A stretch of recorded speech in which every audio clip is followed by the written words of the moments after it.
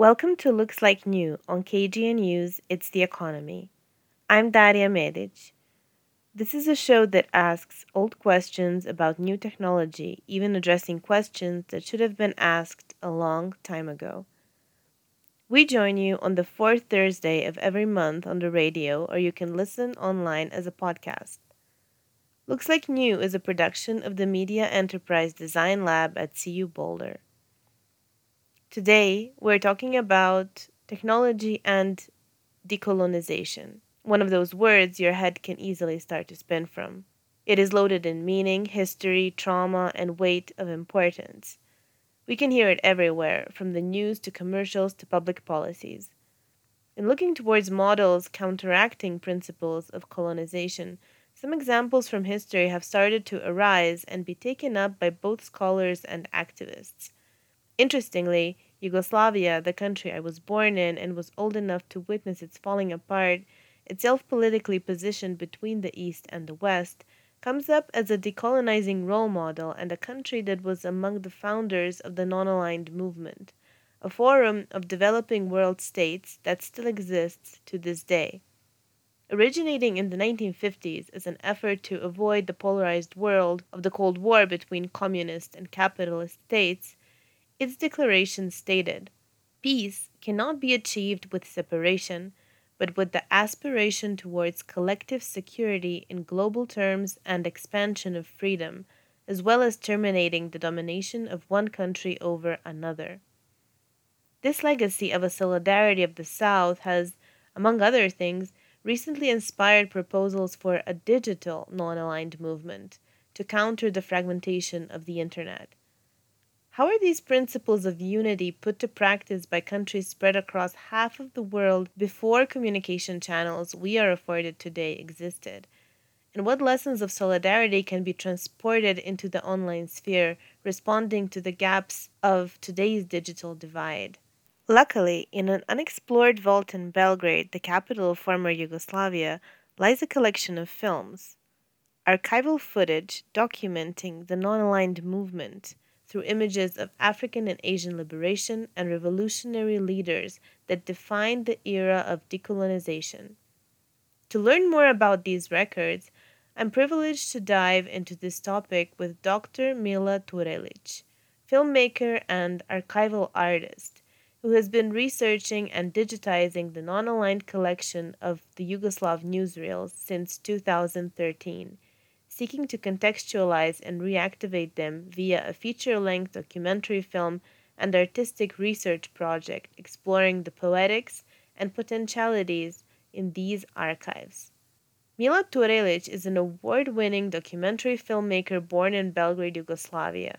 In her work with archives, Mila researches the intersection of personal and national memories, always seeking to reactivate forgotten histories through forms ranging from lecture performances and video art to analytical essays.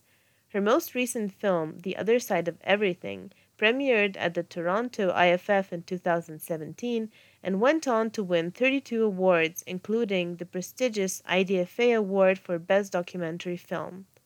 The film was HBO Europe's first co-production with Serbia and had a record-breaking theatrical release. Mila teaches documentary filmmaking and creative archive use at Sciences Po and INASUP in Paris. Her films are regularly taught at several US and European universities, and she has been a guest lecturer at universities such as Sorbonne, Harvard, and Stanford. She received her PhD in cinema from the University of Westminster and her master and bachelor in politics and international relations from the London School of Economics.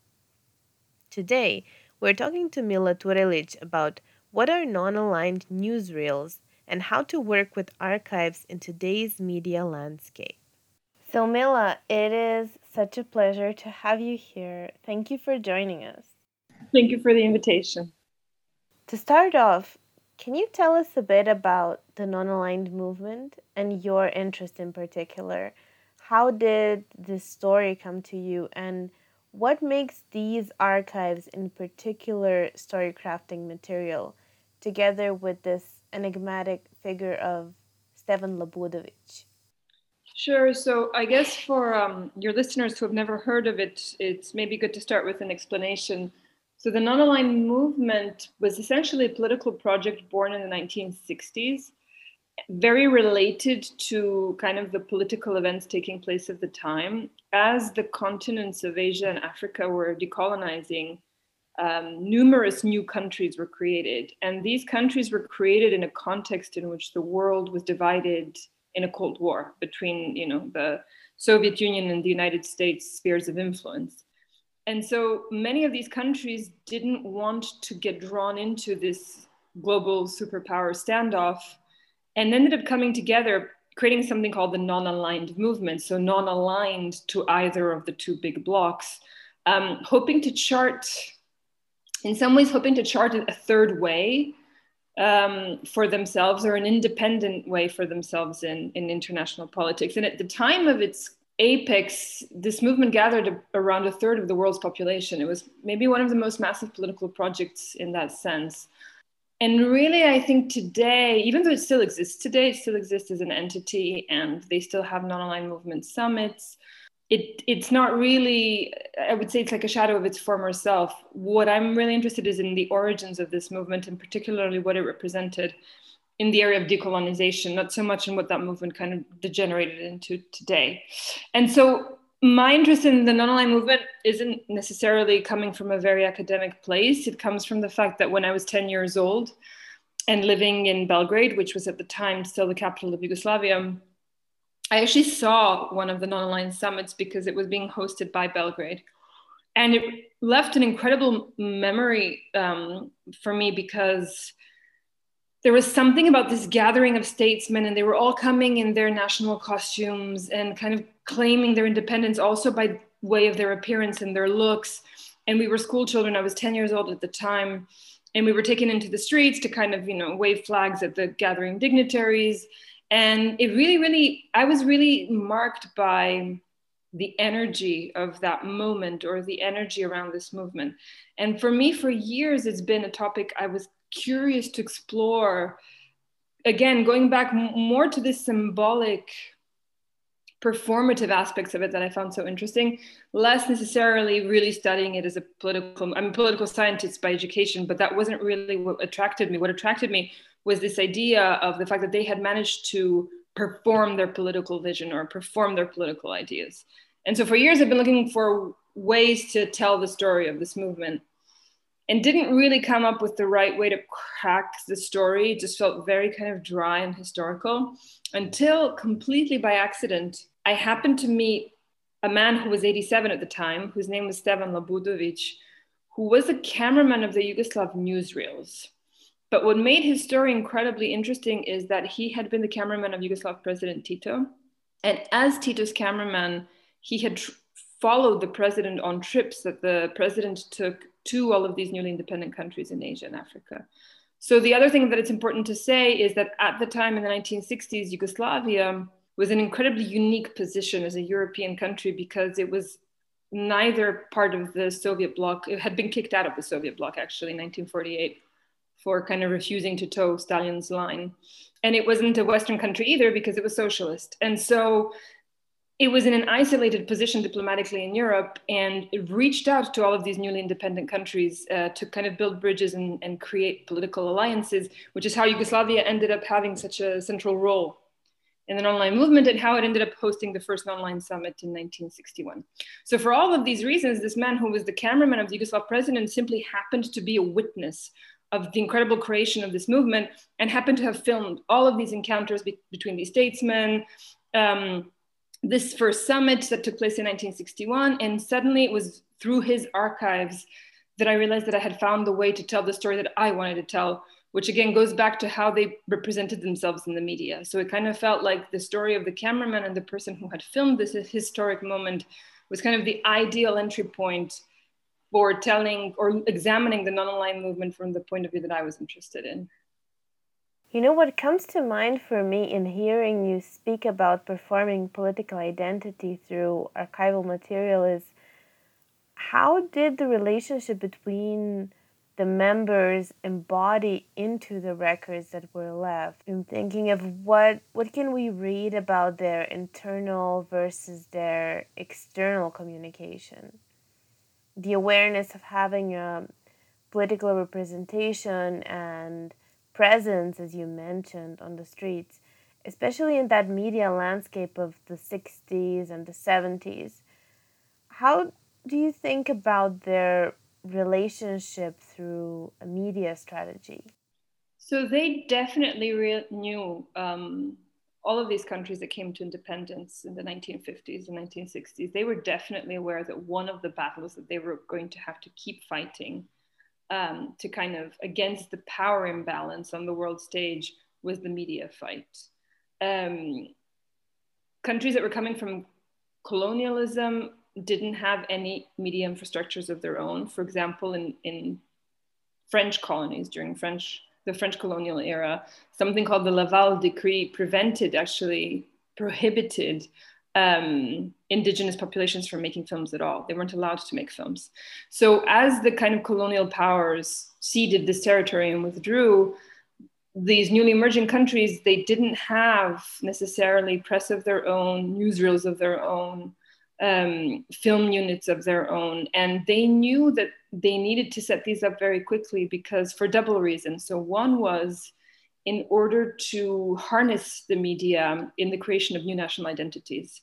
Many of these countries arrive at independence with kind of summarily drawn borders. So this idea of creating a national identity, a national unity of their new populations was something that they were going to really heavily need to rely on media to do. So one was this kind of internal use of media. And it's important to say also one of the legacies of colonialism is that these were heavily illiterate populations. So again, going through kind of printed press was not the most viable strategy, which is one reason why they leaned so heavily on cinema. They needed to lean on a medium that even illiterate populations could relate to. And then they had an external strategy, which was to say, okay, how do you achieve a presence on the world stage? And the 1960s in particular were an era of what's called summit diplomacy. So there were so many summits and gatherings because, as you said, they felt a really strong urge and need to meet with each other, discuss with each other, and kind of forge a common political front. And from these summits came this idea that they also needed to build their own media channels, something that was going to kind of counter this center periphery axis of information flow. And they began to set up their own news pools. Yugoslavia, again, was the country that created a decade later in the 1970s, the non-aligned international news pool. But this whole idea was that there must be a way to make information flow in a kind of periphery, if you want, fashion, and not to be dependent on the media centers of the great powers. And so in this kind of double strategy of harnessing media in order to tell the national narrative and create a national identity for their own countries and populations, and to give them a voice, a political platform on the international stage, a lot was achieved by coming together, creating shared films, shared collaborative film projects, collaborative newsreels, exchanging newsreels. And for me, this is kind of really where I situate my work, because the fundamental material that I'm working with on this project are those newsreels. So I'm working with filmed archives that were created as collaborations between non-aligned countries from the late 1950s to the late 1960s. And what most people don't know, and it was a very surprising thing for me as well when I began my research, is that Yugoslavia played a very central role in this. So for example, the first newsreels shot for an independent Mali and an independent Tanzania in Africa were shot by Yugoslav cameramen and were edited in Yugoslavia. Some of the first films made for independence movements in Africa that were still fighting to win their independence, such as Algeria and Mozambique, were also shot by Yugoslav cameramen. And actually one of them happened to be Stevan Lambudovic, the main character of my film, who spent 3 years shooting the Algerian Liberation War for the Algerian Liberation Movement.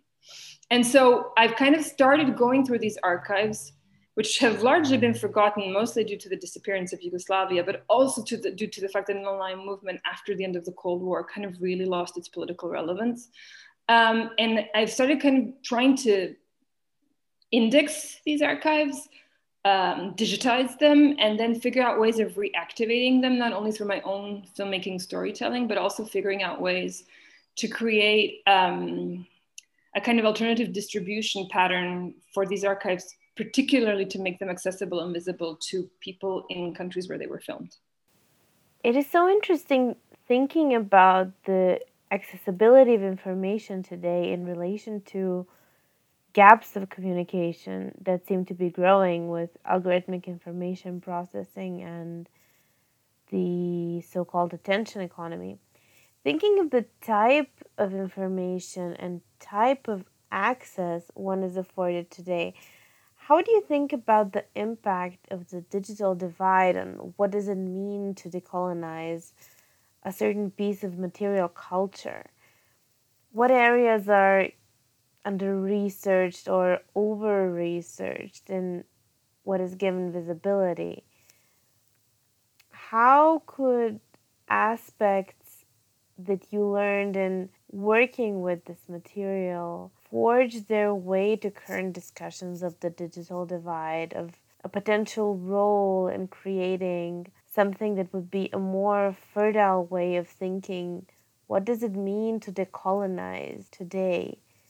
And where is work needed in this space today? The first thing worth saying is that this period of history, which showed so much promise and was really kind of felt like a moment of true political emancipation, for a very marginalized, if you like, set of the world's population, is something that is really, really interesting to trace through media. But these images, these archives are generally unknown to the populations of those countries today. I think it has to do in large part with demographics, pure and simple. In countries such as Algeria, where I've spent quite a bit of time in the last couple of years due to this topic, something like 65% of the population is under 20 years of age. I mean, the statistics are kind of mind-boggling. The same goes for many countries in Africa. The kind of the youth demographic, or the prevalence of youth within the national demographic is such that these young people don't necessarily have memory, institutional public memory, but also, even necessarily private memory transmitted to them about the era of the 60s when their countries gained independence. And so for me, what has been interesting in the way I've kind of been researching this work and thinking about outreach in particular, so how am I going to reach the populations of the countries where these materials were filmed? I've particularly been interested in reaching the young population, because I feel that they are the ones who would benefit the most from, I guess, building their own links to their own past. And so for me, interestingly enough, the more research I've done into this topic, the more I figure that the place to find young people will be on social media. I actually think that their consumption of social media is really kind of orienteering my own strategy about how to get these archives out there and circulating among young people at the ages of 14, 16, 18, 20, whom I would like to engage with in viewing, discussing, and rethinking these archives. I completely agree that there is a digital divide, but funnily enough, I'm actually trying to lean into that, I guess, to really activate digital instruments in order to make these archives accessible. And then, obviously there's a whole other element concerning digitization in archives, which is that so many of these archives remain inaccessible to populations in other countries because they're not digitized, because there haven't been funds. And that is absolutely the case of Yugoslavia's archives. There haven't been funds, or it hasn't necessarily been a kind of strategic priority for the government to digitize archives, which would obviously really increase the chance of getting access to them. So part of the work that I've been doing as well has been fundraising and kind of partnering with institutions in ways that would allow me to digitize these archives, which then again leaves legal obstacles to how can they be disseminated and distributed. It's not so simple. It's not a question of just digitizing it and putting it online, obviously. But for me, it felt like it would be a first step to digitize them and then figure out ways to collaborate, host screenings, organize exchanges, and really take these materials to their countries, to the countries where they were filmed, in order to hope to spark conversations there. So I don't know whether these gestures counteract this question of digital divide, but for me, there have been ways I've kind of tried to think through, I guess, the most viable ways of reactivating these archives today. You're listening to Looks Like New, a show that asks old questions about new tech. Stick with us, we'll be back soon.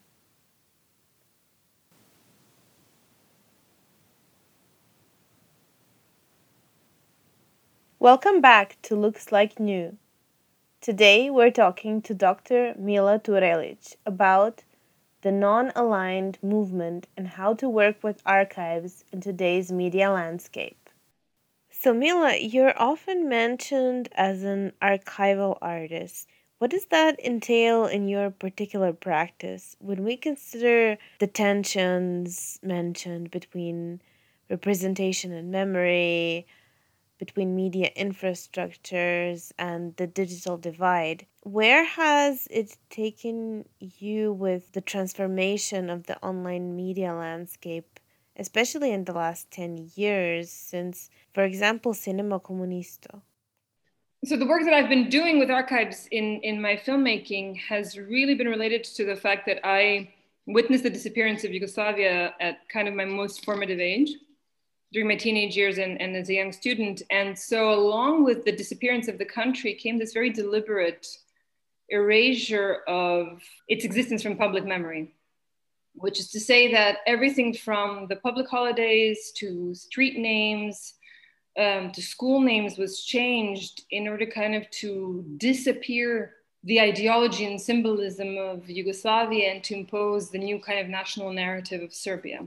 And part of this disappearance was the erasure and closure of institutions and the kind of setting aside of archival images from that era. And I think in many, many ways, with my first film, Cinema Comunisto, which is about an abandoned film studio, which is about the abandoned film studio of the former Yugoslavia, the kind of central film studio that created more than half of Yugoslav cinema, which by the time that I had become a student was this derelict, kind of rundown, again, completely forgotten institution. A lot of, I think what drove my filmmaking at time was an incredibly necessary to me gesture of resistance against that tide of erasure. And so oftentimes in my films, I'll be filming in a location which is about to disappear, which is about to be closed. I'll be filming through documents or archives that are about to be thrown away. And I think half of the time I spent in that film studio making Cinema Comunisto, I spent filming, and the other half I spent taking things out of the garbage that they were throwing into the garbage in front of my eyes and putting in the trunk of my car.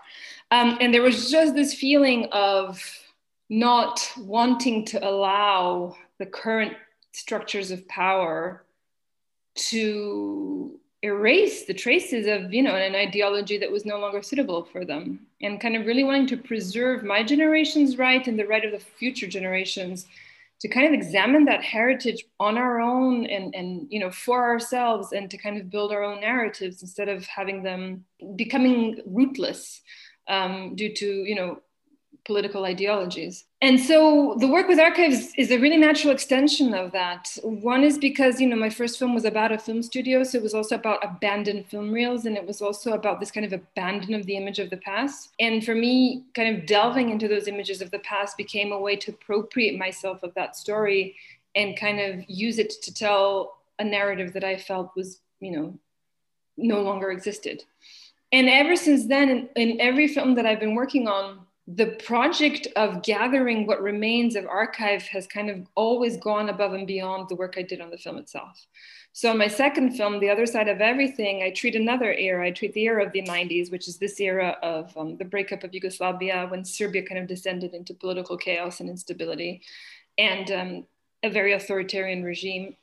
And I began to gather what remains of archival images of our resistance to that regime of Slobodan Milosevic. At some point, obviously, you go far beyond what are the needs of the film.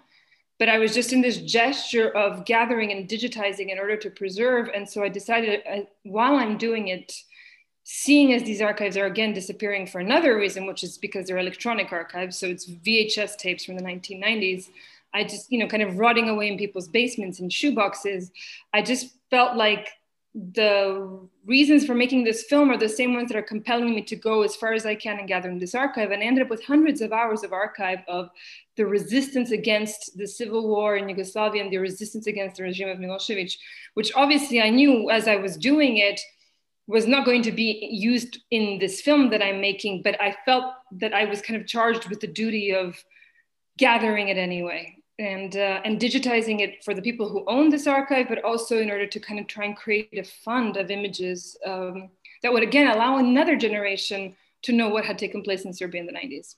And so there's this gesture of, if you want, archival activism, oftentimes that really kind of extends beyond the work on the film itself. But for me, I see it as a deeply political gesture, and it really drives my relationship to the archive, because I feel like I'm engaged in a battle for preservation, but for the preservation, not in an institutional sense at all, in a much broader activist sense of preserving our access to a past that the powers in place don't want us to have access to.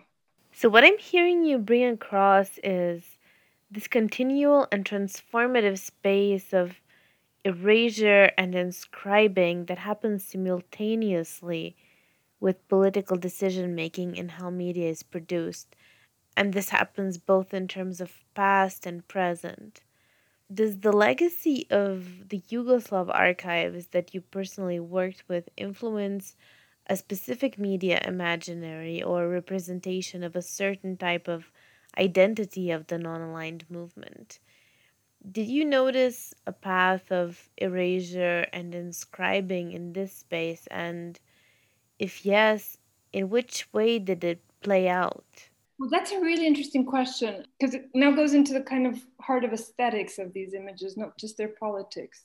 Going one step back, so my first film, as I said, Cinema Comunista, really kind of deals with what were rapidly becoming erased images of Yugoslavia. But my interest in these images was actually twofold. One was to preserve them, obviously, and to kind of reveal the state they were in at the time I was filming. But the second was to use them as a way to examine the way in which Yugoslavia had been created as a political entity and its political narrative had been forged via cinema. And so what I was really interested in looking at is how the powers of the time, which is the Communist Party, and in particular President Tito, had harnessed cinema to this project of creating one political entity out of a country that was, composed of many nationalities and many religions. But that there was this idea that you could construct a cohesive political narrative and that cinema could provide the images for that narrative. And that's what I was looking at in Cinema Comunisto. So obviously, now that I started working on the non-aligned movement, and that I've realized how deeply Yugoslavia was involved in replicating that situation for cinema in other non-aligned countries. So when I said that Yugoslavs had filmed the first newsreels for an independent Mali and independent Tanzania, they had also set up the film units of those countries. So they were kind of intimately involved with the creation of the political infrastructure for the creation of cinema in these countries. And then in other cases, like the case of Mozambique, the first fiction film of Mozambique was directed by a Yugoslav director with a Yugoslav team that went to Mozambique to collaborate with local filmmakers on its making. So they were obviously exporting not only kind of the cinematic technical means, but also this political philosophy of how cinema could be harnessed to tell the national story. And in that sense, when then you start looking at the aesthetics of these films, of course you see, so many parallels in terms of media representations, in terms of the narrative. I think one thing that is incredibly important to say is that communist Yugoslavia, post-World War II Yugoslavia, was born from an anti-fascist partisan struggle. And President Tito had been the leader of an incredibly successful guerrilla movement in the Second World War. And so the kind of founding myth of the country was very much one built on a revolutionary ethos. And this is something that so many newly created countries in Africa, particularly those who had to come to independence through a liberation struggle of their own, could really relate to. So when you look at the films made by Yugoslavs like Stevan Labudovic for independence movements in Africa, you absolutely see that they are borrowing a kind of revolutionary aesthetic, a kind of narrative approach, if you like, cinematic codes and conventions that Yugoslavs had kind of, developed for telling their own revolutionary struggle, and then they're exporting those conventions to other countries. And I find that incredibly interesting because sometimes it works. And other times there's something slightly incongruent about it because you're wondering how genuine this is to the culture of the country in which these films are being made. And yet at the same time, what I find really interesting is that this is the place where you can situate maybe the kind of birth of modern day information wars, because they were bringing out these films about their own national independence struggles, about their newly independent countries, their political systems. Because they were bringing out these films in the era of the Cold War, they're kind of willfully engaging in a propaganda war with the East and the West, And so what is incredibly interesting is this idea of waging war via media is something that you really, really see in the creation and the use of these films from the 1960s. In an interesting way, this reminds me of the phrase context collapse in a particular sense of collapse that happens between various diverse contexts when concept is taken across and exported, and the risk that comes with it, the potential of feeding radicalization of opinion by reducing this certain image to be able to come across. Yeah, it's interesting what you're saying, context collapsing. I don't know if that's how I would describe it, but there was this definite feeling. So I'll give you one example. The Algerian Liberation War, because it's the one on whose media representation I worked the most, because, the main character of my film was kind of at the heart of that. And he's even been called the cinematic eye of the Algerian Revolution. Because he spent 3 years filming the Algerian Liberation War. So the Algerian Liberation War was one of the longest fought independence wars in Africa. It was a 7-year war, which cost millions of lives. But it was a war that was not won militarily. Algeria did not win its independence from France in the battlefield. Algeria won its independence from France because it managed to wage such a successful international diplomatic and media campaign to win over international public opinion to their cause, ultimately making it morally untenable for France to remain in Algeria. And this strategy of harnessing the media in order to win a diplomatic battle instead of a military battle is something that historians have been working on maybe for the last 10 years really intensely, and that I found absolutely essential to my understanding and contextualizing of the films that were made by Stevan Labudovic. So he's not there as a journalist. He's not there to create kind of value neutral historic records, if you want, of a militant struggle. He's there as part of this militant struggle. His camera is an instrument of an independence struggle. And he himself is very willfully, in that sense, drafted into the ranks of a liberation army, because his job is to create the images for them that will help them win an international battle of public opinion. And so, I don't know whether this is, as you referred to it, context collapsing, but there is a definite militant use to the image. There's a definite use strategy behind its making and its dissemination. And for me, that's kind of where I found it so interesting to be back in this analysis of the harnessing of cinema for political narratives, which has kind of been the core of my work ever since my first film. Where I completely agree with you is, as ideologies collapse, these images become orphan images because they are now not accompanied by the context in which they were created. And so for me, a key aspect of my work, and I think one reason why it's been so slow in many ways, is that I didn't feel that it was sufficient or even acceptable to simply digitize these images and kind of throw them out there and be okay, like everyone make of them what you will. I felt that as important as digitizing and hence making accessible these images was the work of recontextualizing them. So understanding who had made them, for what reason, in which context, with which intentions. And that required going beyond the filmed archives into actual paper archives. So I began researching. I obtained authorization to go into the archives of the Ministry of Foreign Affairs of the former Yugoslavia, into the archives of Yugoslavia, into the archives of the newsreels, going through reports, documents, telegrams, private letters, anything that would help me understand the origins of these images, and hence kind of return them from their orphan state into kind of contextualized state, and then offer them for exchange and interpretation to a kind of modern day audience, because I felt that if I didn't do that, in their orphan state, they were so vulnerable to misinterpretations and false contextualizations that I had a kind of fiduciary obligation to the people who had made them and to the images themselves of, kind of wrapping them in the context of their creation. And that's been a real struggle for me. We've heard about media archives from an ideological lens of context accountability, building infrastructure, and co-creating liberation. More about the power of media archives after the break. You're listening to Looks Like New, a show that asks old questions about new tech. Stick with us, we'll be back soon.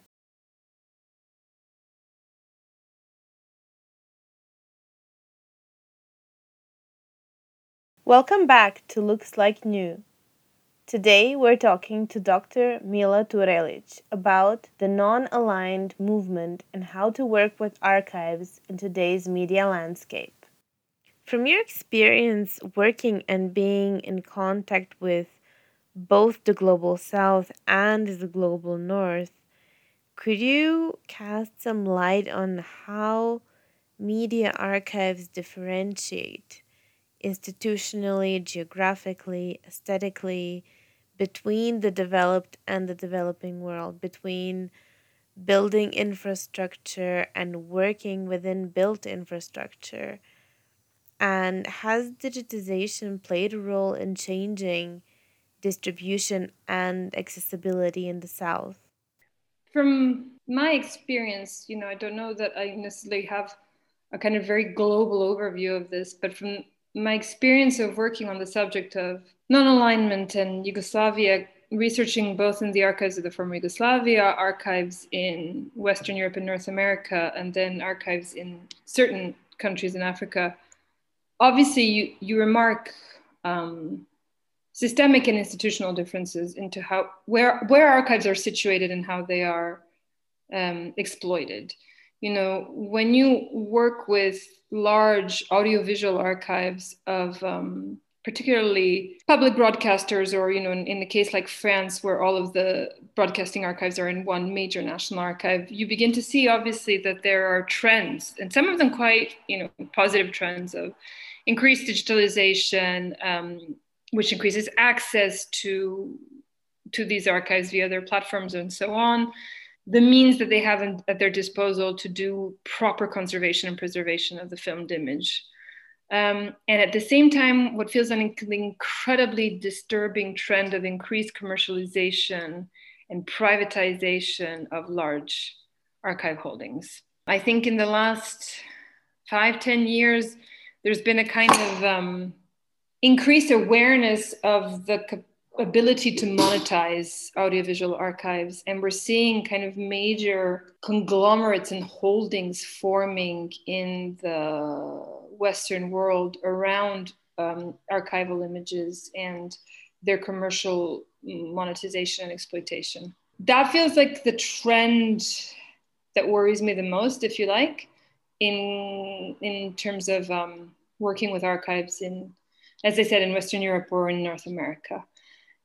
In some of the countries where I've been able to work with archives, let's say it's the case in the former Yugoslavia, also the case in Algeria, what little access I've had to archives in Egypt, India as well, where I did some archive research, it's a completely different trend. One comes from the fact that access to the archives is still very much a politically dominated question, which is not really the case for most archives that I've worked with in Western Europe and North America. The physical situation of these materials, how they're being preserved, conserved, digitized, and rendered accessible is a very political question in these countries. It has to do with the fact that their power structures oftentimes have very ambivalent relationships towards the past, and hence even more ambivalent relationships to the preservation of the images of the past. And as I said, I think this goes true for Serbia as well, and for the other countries that I mentioned that I worked in.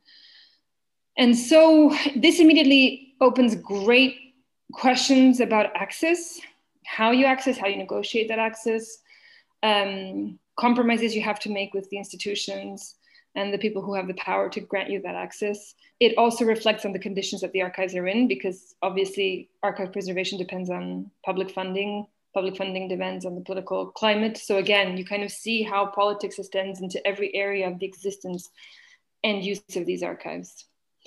And at the same time, I feel like maybe because these archives remain so inaccessible, public curiosity about them is huge. Oftentimes you'll see people who obtain bits and pieces of archive in various forms, who then upload them to YouTube. And then this will provoke tens of thousands of clicks and views and comments from people for whom it is often really a discovery to see these images of their country's past. And so the hunger, I think, is maybe greater because the access to these images is more restricted. But there, what I feel is a danger is one, obviously, that with every change in the political climate, this like an ebb and flow, this archive becomes less or more accessible and hence incredibly fragile in terms of, you can't really refer to them as kind of stable systems of archive research. And then two is that because when it is publicly shared, it's usually done, like I said, on these kind of random YouTube channels where people don't quote the source of the archives, its origins. Then comes this problem that I referred to earlier, which is this problem of the orphan image. It's decontextualized in terms of its creation. It's also detextualized in terms of its content. And so people often struggle to actually read the images, to kind of know what is being shown in these images. And again, it opens them up to a lot of misinterpretation and, to my opinion, sometimes even to misuse. So I feel like there's another type of work that needs to be done in situations like that. And like I mentioned before, for me, it's been essential to the work that I've been doing, which is kind of really trying to contextualize these images as they become publicly available and they begin to circulate. So, what I hear you say about the political impact of working with archives in a globalized world is, in a way, a twofold practice: re-acknowledging the context, which is the original one, but also taking into account the context of the affordances of viewership, the positioning of how the same image will be viewed from a potential position of external voyeurism and projection of something that could be exoticizing an image versus a rediscovery in contexts where there is more at stake, where there is a direct political aspect to accessing the image. And so working with archives becomes a process of both recontextualizing and working with the original material, but also working and recontextualizing the viewership it is encountering now. In that light, could you tell us a bit more about the other aspects of the research project that are accompanying and extending the film, bringing it closer to other modalities and sensory access for various audiences? Absolutely. So I think that I referred to earlier this feeling of having some kind of fiduciary responsibility to these archives in particular, because I spent 3 years with the man who made them, which kind of really drove home to me the necessity for me to subjectivize this material, to kind of really render accessible to people who were the authors, who were the filmmakers, and what were their subjectivities, their personal motivations for creating the images that they created. It was incredibly important for me to do that. And so what started as a project for a documentary film became then a kind of artistic research project, if you like, that because I realized that I would need to be incredibly pluridisciplinary in my work, if you like, or in my approach. The reason for this is that I work with archives differently according to the kind of discipline that I'm in. So I created a web platform, which has kind of become this hub called Non-Aligned Newsreels, which has kind of become the hub for the entire research project. But it involves not only uploading clips and research and materials that I've been working through and digitizing. I also wrote a very kind of scholarly academic article for a peer-reviewed journal, feeling that, going back to this idea of contextualization, that I also, in parallel with the images, I had to get the story of the images out there. And I had to get it out there in many different forms. So this idea of starting with an academic article in a kind of very respected journal was also to lend credibility to my methodology, to the process, to the work, and also to give those viewers who wanted the kind of academic thoroughness and depth to the research work, to give them kind of, that tool or that filter or that lens through which they can then observe the other elements of the project. So it's really been this idea of exploring different methodologies, because when I'm referring to the feature-length film that we're hoping to bring out by the end of this year, obviously the way I use the archive in the film is, again, a very subjective thing. I harness it to my own storytelling, to my own narrative desires. So, to kind of round out the work with the archives, I also opt for other methodologies and other forms of expressing my research that would kind of really help potential viewers kind of complete that picture. So going back to your question, I guess for me, the principal axis of the work that I've been doing is, one is someone who feels still today Yugoslav and who worked with the cameraman who shot the archive to kind of give it this Yugoslav parentage that these images have lost by virtue of the disappearance of the country. And because Yugoslavia has been so marginalized and so erased from public conversations in almost every domain, academic, cultural, artistic, it was really about, as a Yugoslav, putting my own narrative back into circulation. My second priority has been aimed at the people in the countries whose stories we are telling. So like I said, I in the last 5 years, I've been to Algeria many times, building links and relationships and conversations with people of different generations, of the generations who are still alive that fought the independence war, but also the young generation who is today trying to fight its own political revolution in Algeria. And kind of really now extending that research and those connections to other countries where the archives were shot. And then, as you rightfully refer, there is a kind of third audience, which is this, if you like, what you referred to as a Western audience, who maybe views this entire subject through a prism of exoticism. And I'm kind of hoping that the work that I do as a filmmaker, which is bringing my narratives to the spaces where they consume media, if you like, film festivals, broadcasters, museums, screenings, university tours, that I will expand also the public conversation that can take place with those audiences in those countries. But I can't say that they're my principal target. It's really first and foremost this idea of reappropriating yourself of this narrative and the people who are depicted in these films of their narrative. And then, obviously it's incredibly important for me that this is a universal story of kind of global reach, but I'm hoping that it will provide a new narrative look for audiences who have maybe been used to, media representations of this historical period or of these kind of geographical locations in other ways. So, as we have somehow approached the end of this conversation, even though it feels like only the beginning, having opened so many avenues in reestablishing relationships to media archives, one thing I would like to share is that hearing you speak during the course of our conversation has brought such a new flavor to the phrase, the personal is political, specifically in placing media archives in one's own perspective in society.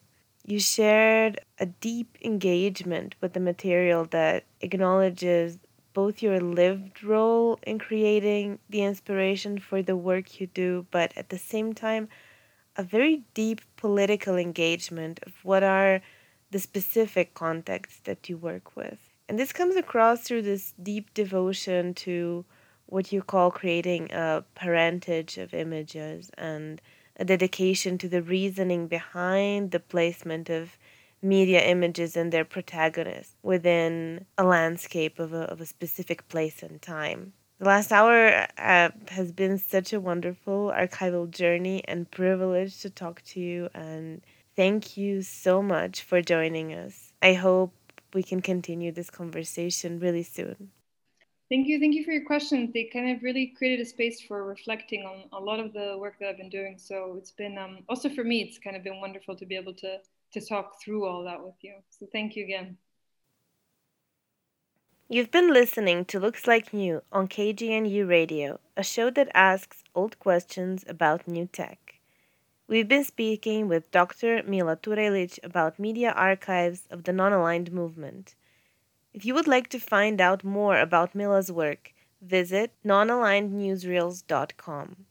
I'm Daria Medic, today's host of Looks Like New, a production of CU's Media Enterprise Design Lab. You can find out more about our work at colorado.edu/lab/medlab.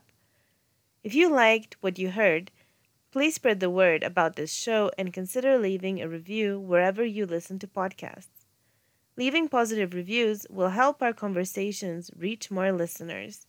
We would love to hear your comments or guest ideas. You can reach us by emailing medlab@colorado.edu.